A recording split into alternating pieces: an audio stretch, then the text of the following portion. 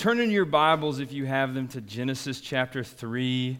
It'll be up on the board as well, Genesis chapter 3. Can we get some lights on over here, up in here? That is great. Perfect. Genesis chapter 3.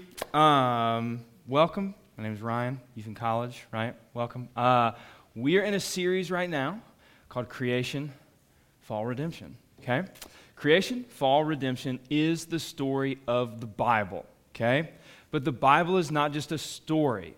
I think sometimes we think that a story means a tale or a reminder of something that doesn't really have any impact on you now. It's something from the past. It's a story that you hear, but it doesn't really connect to your life. And the Bible is not like that, okay? Are we recording, David? Are we all good? You're the man. The point of Genesis is not just to tell a story, okay? The point is to explain to us, this story helps explain to us where we come from and how we got where we are, okay? And let me explain what I mean, okay? We're in a series called Creation, Fall, Redemption. This is a 3-week series where we look at one of these words each week, okay? Because that is the story of the entire Bible. Last week we looked at creation, okay? We looked at how the Bible clearly teaches us that God made us. And if you missed last week, I would encourage you to check it out on our PV and Students podcast, okay? Be sure you check out all the sermons so you can stay up to date with where we're going. We talked last week, so a little review, then we'll get into some new stuff. We talked last week about how, again, creation, which by definition means we did not evolve. We are not the spontaneous result of chance through evolution. We are not a result of the Big Bang, as Gus so clearly showed us a few minutes ago, right? In fact, we looked at how if you believe in evolution or the Big Bang, it is then impossible for you to account for how all of mankind is equal and for how all of mankind is personal. And we need relationships. So Genesis shows us, remember, it's not just a story, but that it shows us how that story impacts where we are now. Does that make sense? It's not just something in the past that you learn about and kind of doze off. Hopefully there's some jokes woven in and then you're done, right? Genesis is a reminder of where we come from and how we got where we are. We're equal, talked about this last week, we're equal because we're made in the image of God. We are personal because we're made in the image of God. God is 3 persons, right? Father, Son, Holy Spirit. That's called the what? The Trinity, right? We need relationships, okay? Because we're made in the image of a God who is the perfect relationship. That's why we need it. You cannot account for this. You cannot account for why we need relationships. You cannot account for why everyone is intrinsically equal if you believe in the impersonal random evolution of mankind or the impersonal Big Bang.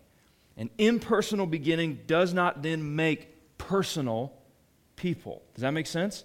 It doesn't make equal people. You can't say that we're equal in rights if we didn't have the same source. And we talked about all this last week. So you see how creation, thousands of years ago, impacts who we are today, impacts our very lives today. And I said this last week. I don't know that it really needs to be said, but I just want to be sure all the bases are covered. If I say something that at any point maybe you don't agree with or you have a question about, let's wait till the end, and then afterwards you could come up and talk to me about it. Okay? Cool? Or your mom can email me. Whatever. Doesn't matter. It's going to be fun. So here we go. Tonight, last week we talked about creation. This week we're talking about the fall. Notice this. The first thing that God addresses in the entire Bible is creation, right? The first thing God addresses in the entire Bible is creation. The very next thing he addresses is our sin. So right after creation, the very next thing he addresses is our sin. God is trying to show us how we got here. He's trying to show us why the world is the way that it is. The first part of that is creation. The second factor in why the world is the way it is what's called sin. Last week we were in Genesis 1. This week we're in Genesis chapter 3. So look at Genesis chapter 3, verse 1. We'll knock through a few verses here and there, and we'll talk about it. Genesis chapter 3, verse 1. Now the serpent was more crafty than any beast of the field which the Lord God had made. And he said," that's the serpent, "and he said to the woman," that's Eve, "Indeed has God said," or did God really say, "Indeed has God said, you shall not eat from any tree of the garden?" So the first thing we learn about sin is this. Sin, what is sin? What does that mean? Is it King James only? Is it Shakespeare? What's going on? Is it the same thing as evil? What does that mean? Here's what it is. A couple of things about sin, okay? It's a big church word. Sin is rebellion against God. Sin is bucking up against, pushing back against what God asks for or what God wants. That's what sin is. That's what evil is. And this is why this is important. Remember, where we come from affects who we are, how we live, okay? Isn't it interesting that even the serpent who defies God is just another one of God's creations? Look at the verse again. "Now the serpent was more crafty than any of the beasts of the field which the Lord God had made." It does not say, now there were dark clouds from out of nowhere and the evil serpent came and God and the serpent fought each other. That's not what happens. That's not the root of this.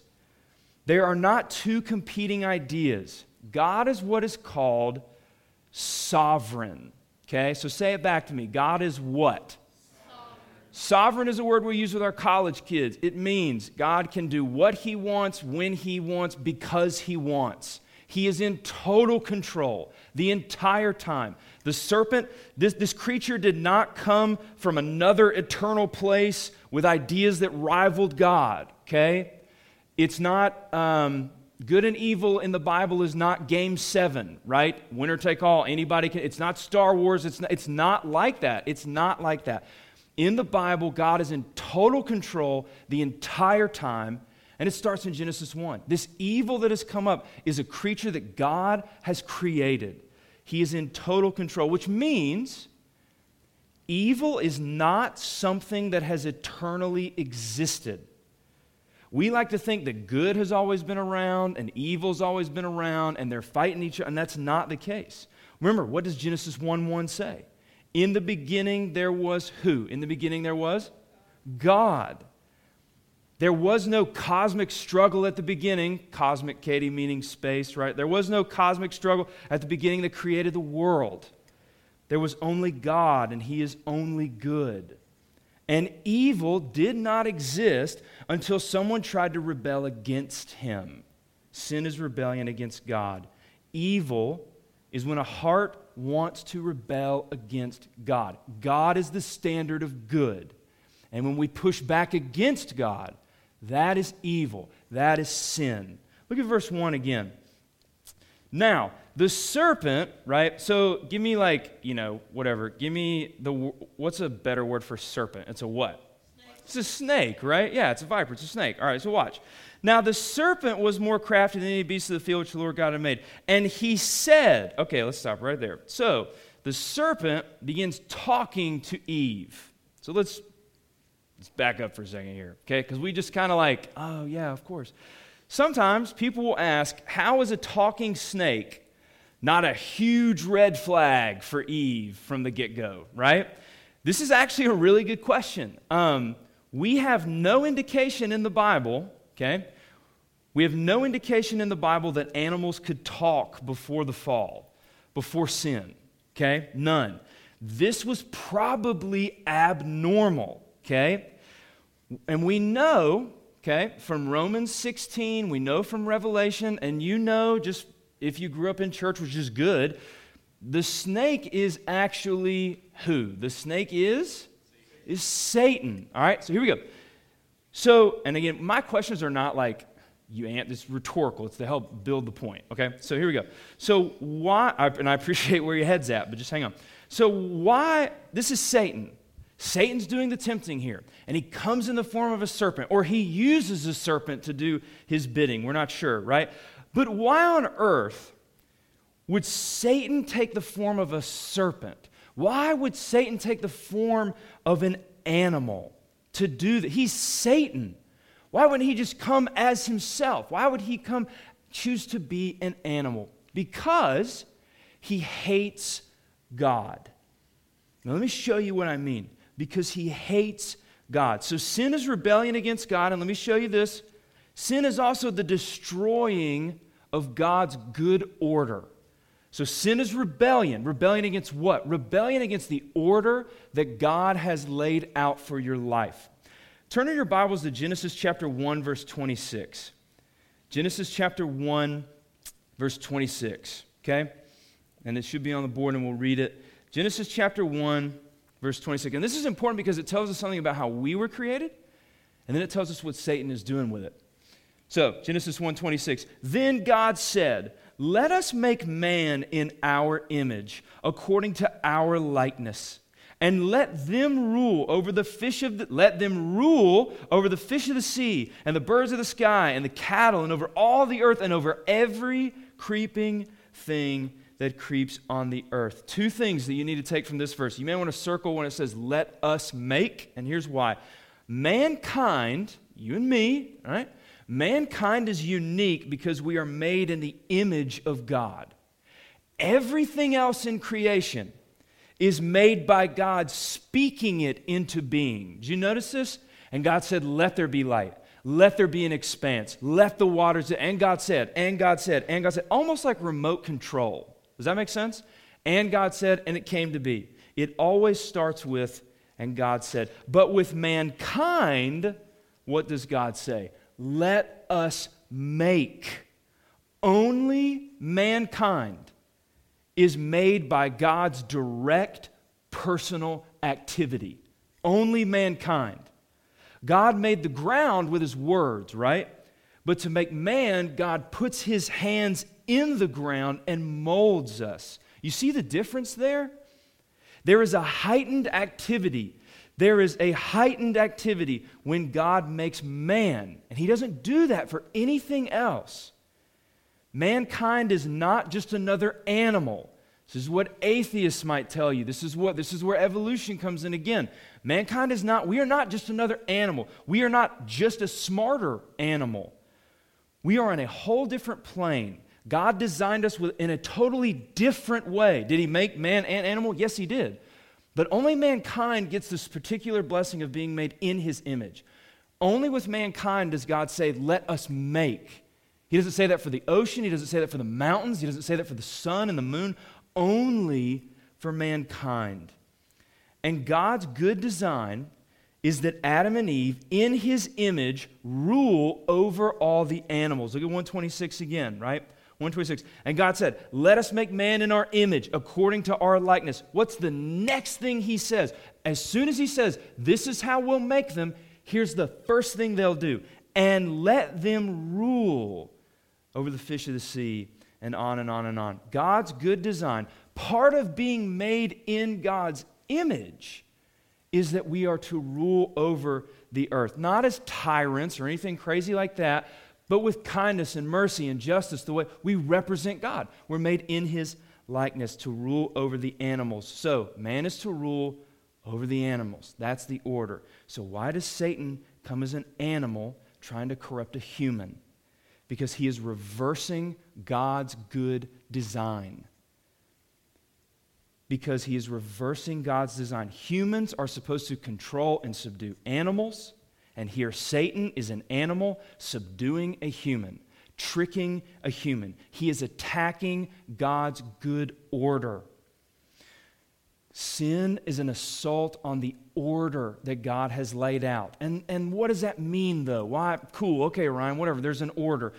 It's like this. When we think of sin, we think of doing something bad, which is true, but we just kind of leave it there.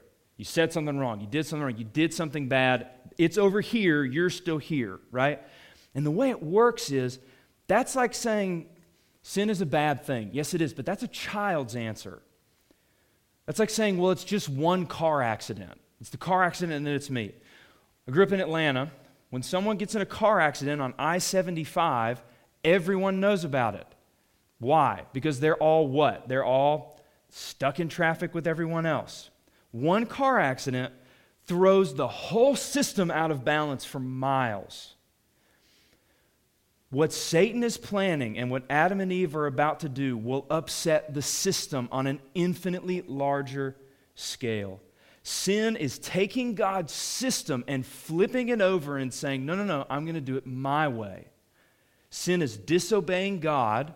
It is rebellion against God. But sin is also pushing back on God's good order that He's given us.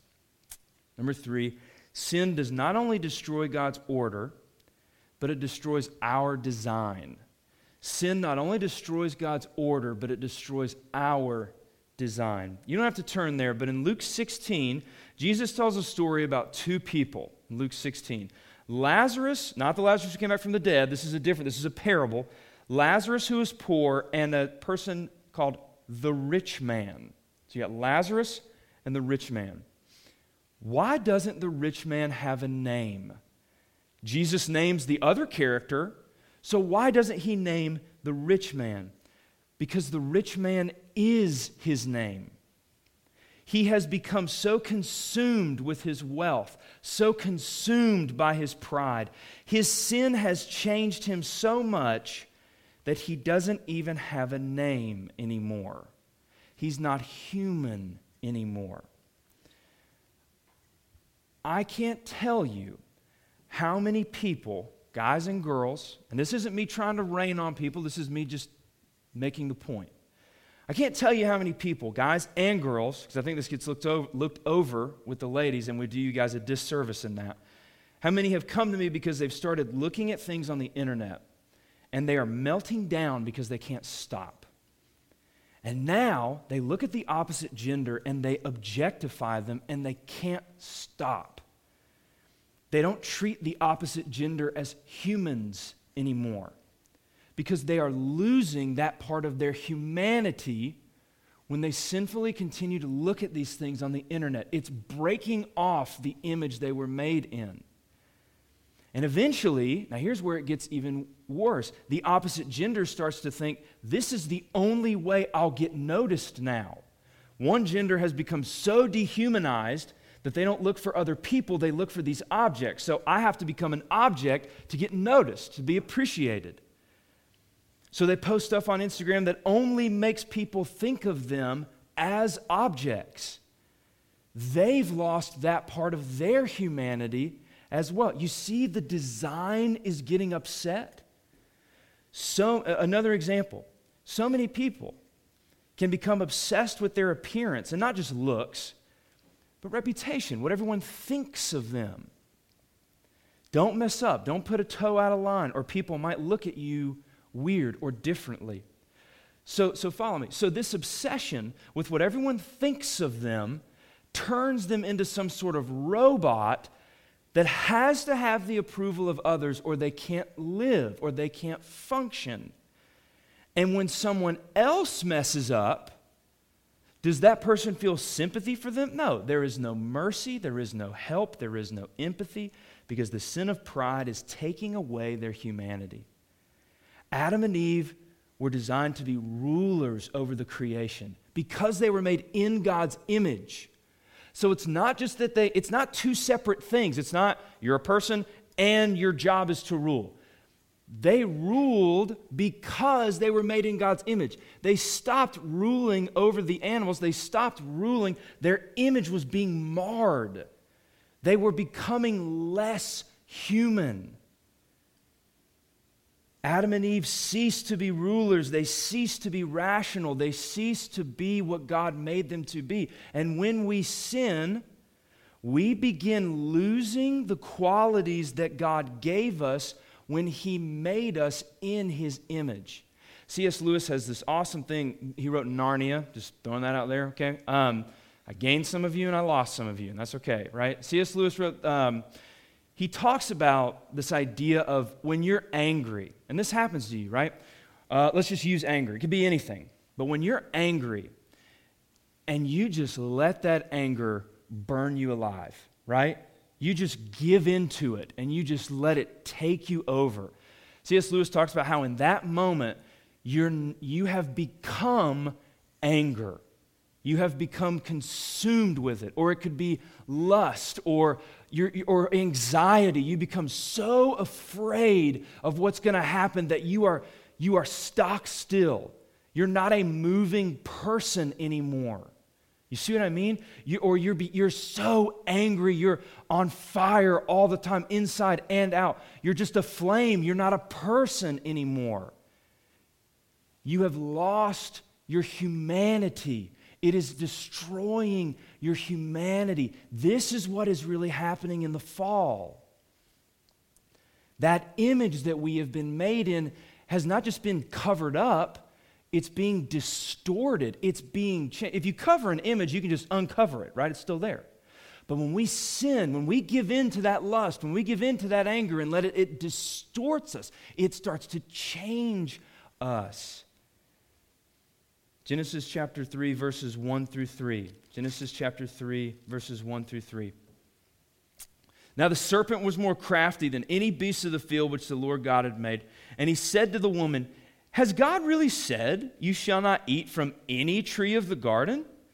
The woman said to the serpent, remember this is Eve and Satan. The woman said to the serpent, from the fruit of the trees of the garden we may eat. But from the fruit of the tree which is in the middle of the garden, God has said, you shall not eat from it or touch it, or you will surely die. Notice, look at what Satan says.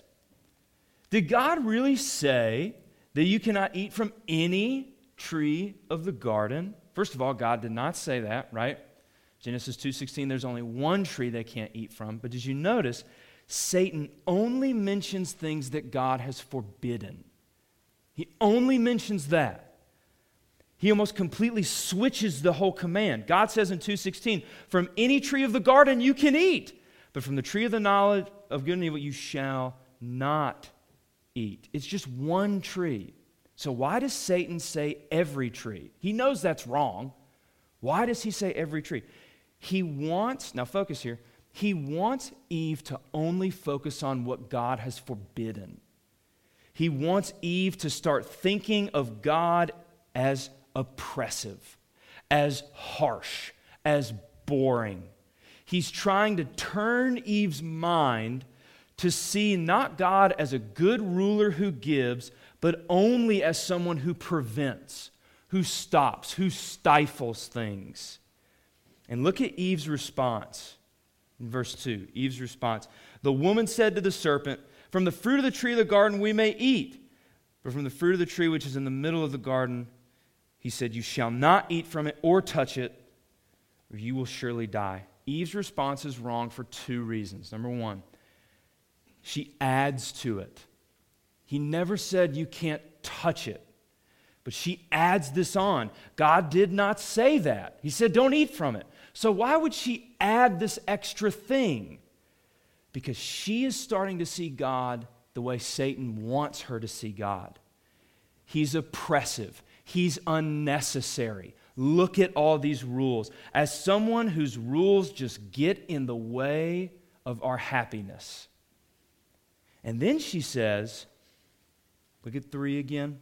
But from the fruit of the tree of the garden that's in the middle of the garden, God has said, you shall not eat from it or touch it, or you will die. Eve says, the reason I have to obey this rule is because that if I don't, I'll die. Now listen. Eve is not obeying the rule. Now this is huge. This is huge for well-behaved people and for the good kids who think they're doing okay. This is so, and for those who are just so far gone, this is so huge.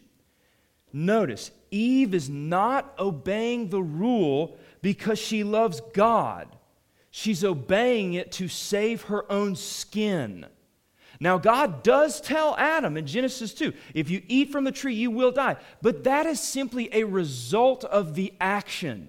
It's not a threat. He's just telling them the consequence of what will happen. If you jump out into the road, cars will hit you. It's not a threat. It's telling you what's going to happen. Now listen, it's not a threat from God. It's a loving warning. Death is the result from eating the fruit of the tree. But Eve turns that into the whole reason that she's obeying. There's no mention of her love for God. It's just a punishment. If your dad tells you to go outside and mow the yard, you can grunt and complain and kick the house and moan and groan and be angry and rude, but you do it because if you don't do it, you'll get in trouble. That is not the same thing as obeying out of love. You see the difference? Eve should have said, we obey God because He said so and we trust Him. Instead, she says, I have to obey or else I'll get in trouble. You see the difference? That is not the same thing. She is not worshiping God. She is looking out for herself. She is looking out for herself. How do you, look at me, how do you see God? How do you see God? I didn't ask how many times do you come here. I'm glad you're here. I didn't ask how many Awana medals. I didn't ask about any of that. I didn't ask how much is your quiet time. No, listen to me. How do you see God? The world sees God as hateful, as oppressive, out of date, an angry God who only wants to make us miserable, but at least I won't go to hell because I obeyed Him. That is exactly how Satan wants Eve to see God. It is the same lie. It is the same view thousands of years later. This outdated book is exactly how the world sees God today. Is it how you see Him? Is that how I see Him? Eve only obeyed God at this point so that she wouldn't get punished. Only, I bolded this so you know you got to listen, right? Only obeying God because you don't want to go to hell is not really obeying God. Only obeying God because you don't want to go to hell is not obeying God. That's like me saying, I'll never cheat on Kristen because she would be so mad at me. You see how insulting that is? Maybe it sounds nice, kind of, but it's not even really nice. And it will not last. If the reason, at your core, if the reason you obey God is so that you won't get punished, so He doesn't smite me, so He doesn't let the air out of my tires or flunk me out of this or get me out of my job, or if that's why you're obeying God, listen, it will not last. This is why kids fall away in college and in high school and all these other. It's not, listen to me, it's not the big bad world. It's that they have grown up treating God as their boss instead of as their dad or instead of as their heavenly Father. Fear of punishment will either kill your soul or you will rebel. If that's what drives you, now there's nothing wrong with being afraid. Skip Matherly's an intimidating dude, right? There's nothing wrong with that. There's nothing wrong with like a healthy respect for your parents or for God. Of course, that's what we're supposed to do, right? But if that's what drives you to your quiet time, to church, to obey, this fear of punishment, if that's what drives you, it will not last. It'll either kill you from the inside or you will rebel against it because you're sick of it. Look at chapter 3, verses 4 through 6. The serpent said to the woman, "You will not surely die, for God knows that in the day that you eat of it, your eyes will be opened and you'll be like Him, knowing good and evil." When the woman saw that the tree was good for food, and it was a delight to the eyes, and the tree was desirable to make one wise, she took from it and ate, and she also gave to her husband who was with her, and he ate. Okay, now, the serpent, no more like cool wordplay or whatever. Not that it's cool, but you get it. No more like tricks. He just straight up said something that God did not say. God tells him, if you eat of the tree, you will die. Satan says, you will not surely die. He directly contradicts what God said. Eve does not know this. A talking serpent comes up that she doesn't know and directly defies God. Adam doesn't know it either. And it has just directly said something that God did not say. This is the opportunity for Adam and Eve to step in and show their loyalty to God. That's not true. But Eve is not, remember, Eve is only obeying God at this point because she's afraid of being punished. And what did Satan just say? You will not surely die. He's taken away the punishment. One of the deepest ways to understand your motivation is, will you still do it if you know there's no consequences for it? That's how you can really gauge where your heart is. Eve doesn't want to get punished. She's already teetering into trouble, and Satan knows that, so he latches onto it. He knows she's waiting for the punishment, so he takes it away. And she collapses. That's the point here. Genesis is where we come from, and where we come from impacts how we live. Why do you obey God? Why do you obey God? This is the most important question in your life. It's more important than who you'll marry. It's more important than what job you'll have. Why do you obey God? Is it because you're afraid that God, your boss, will punish you if you step out of line? If you build your life on obeying your boss, it will never last. If he's your boss, it will never last. One of two things will happen to you. Number one, it will destroy you because you will grow up in fear. It'll break you. Maybe you guys know friends with parents who are like this. The stern, intense, unchanging, and their kids are wrecks. And you'll get so tired of this tyrant that you will push back against that. So you will either die on the inside and you'll rebel, or, now here's the other one, and it's just as bad. You'll work so hard to obey that you become cold and hard and prideful. If other people would just obey like you did, their lives would be much better. And here's the thing, if you base your relationship with God as boss-worker, if the worker works hard and does well, he should get paid. So what happens to your relationship with God when you work so hard to do right by your boss and then things don't go your way? Job, Jesus, Paul. You'll leave. How can you do this, God? Look at everything I've done. How can you treat me like that? And you bail. You see God as boss just like the heathen who misbehaves and rebels. It's the same sin. It's the prodigal son and the older brother. It's the same sin. If you see God as a boss, it will never last. Or do you obey God because your Father loves you and you love Him?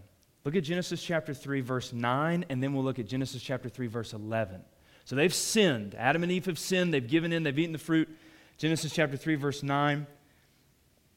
The Lord God comes down. Of course, He knows. Then the Lord God called to the man and said to him, "Where are you?" Go to verse 11. And then God said, "Who told you that you were naked? Have you eaten from the tree which I commanded you not to eat?" God could have come down in fire and thunder and destroyed Adam and Eve for what they did. But instead, He's coming asking questions. Ready to forgive. Ready to help. I have a friend, I called him and asked him if I could share this, and he was cool with it because Matt's a good guy. I have a friend who, his parents became pregnant with him before they got married, right? And so they had to go and tell each side of the family. And they go to the mom's side of the family first, and the mom's side of the family is just brutal.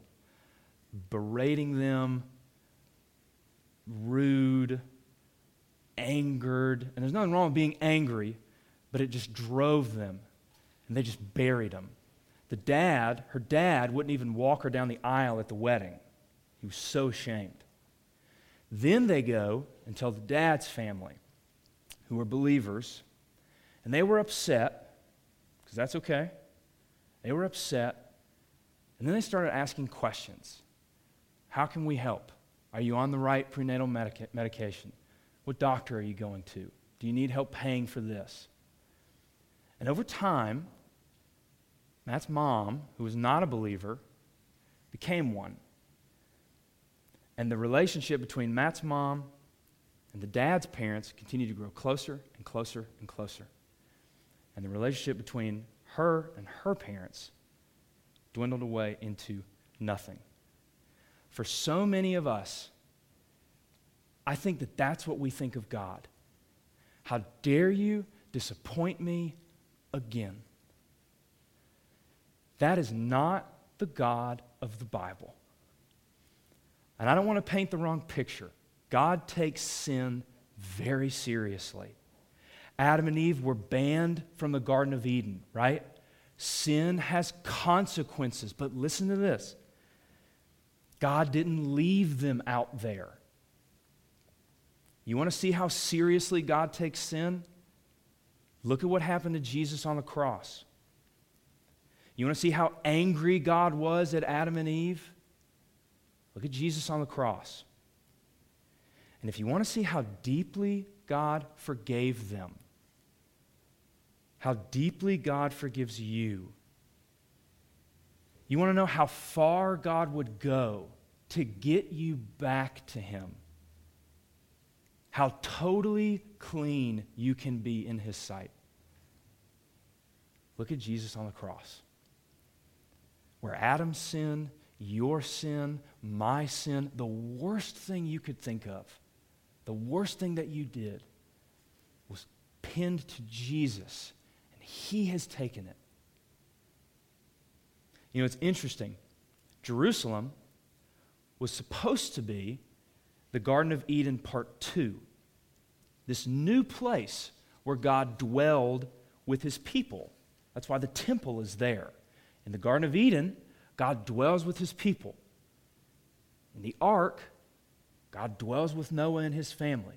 In the tabernacle, God dwells. It's the Garden of Eden over and over and over again. In the temple in Jerusalem, God dwells with His people, the Garden of Eden. And where is Jesus hung on the cross? Outside Jerusalem. The new Adam is thrown outside of the new garden so we can be let back in. How will you build your life? On the approval of a boss or on the love of God? Let's pray.